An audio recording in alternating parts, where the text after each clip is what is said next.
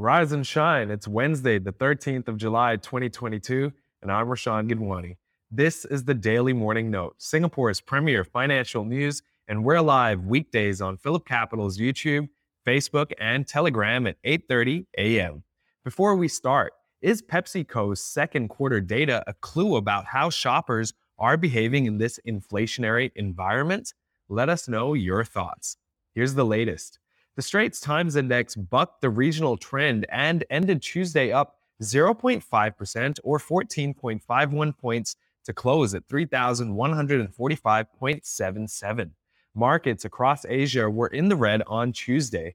Japan's Nikkei 225 index fell 1.8%, Hong Kong's Hang Seng index shed 1.3%, South Korea's Kospi Composite Index fell 1%, and the Jakarta Composite Index edged 0.1% lower. Also, the S&P 500 and Dow opened lower on Tuesday. The Dow Jones Industrial Average fell 60.53 points or 0.19% at the open to 31,113.31. The S&P 500 opened lower by 2.48 points or 0.06% at 3,851.95. While the Nasdaq Composite gained 48.29 points or 0.42% at 11,420.89 at the opening bell. In Singapore business news, Charisma Energy Services could be liquidated now that a conditional subscription agreement that would have given it the much-needed lifeline has lapsed. The Catalyst-listed company said in a statement to the Singapore Exchange on Tuesday that the long stop date of the conditional subscription agreement in relation to the new investment lapsed on July 9th. Next up, ISDN Holdings will withdraw the scrip dividend scheme for financial year 2021 and distribute the proposed dividend of 0.0145 Singapore dollars fully in cash instead, given that the issue price of the scrip dividend is lower than the counter's market price.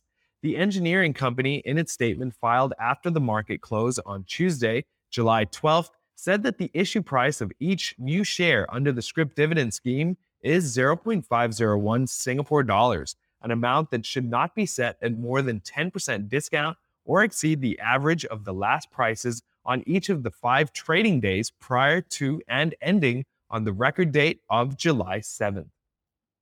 Moving on. Temasek said on Tuesday that it expects its pace of investment to slow down in its current financial year, amid a fragile global economy and geopolitical uncertainty.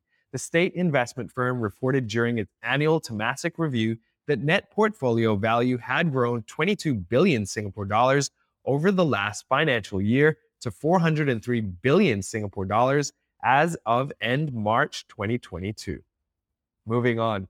Allied Technologies has appointed Xandar Capital as the independent financial advisor to provide a recommendation to shareholders on the acquisition offer from SRS Auto Holdings.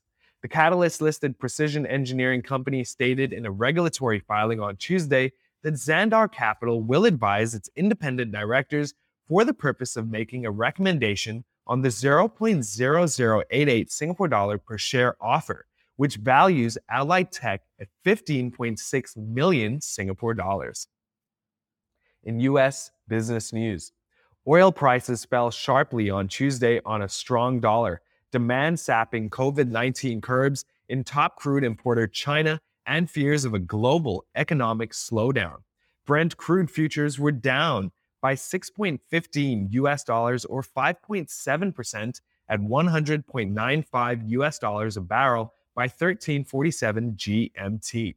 U.S. West Texas Intermediate crude was down 6.30 US dollars or 6.1% at 97.79 US dollars. Let's take a look at gold. Gold prices neared a 9-month low on Tuesday, July 12th, as the US dollar strengthened to its highest level in 20 years, stifling demand for greenback-priced bullion.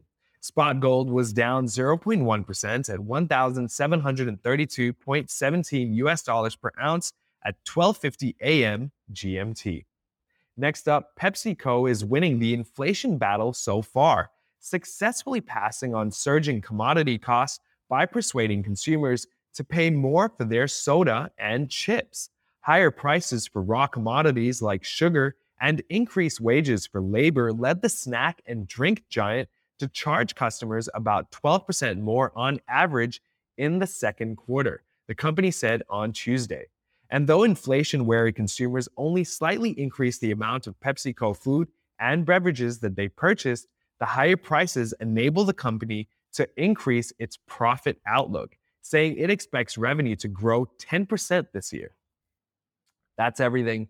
In the description box, please also find a link to a survey we've created so we know how to improve the show. Don't forget to like, share, and subscribe. Thank you, and see you again.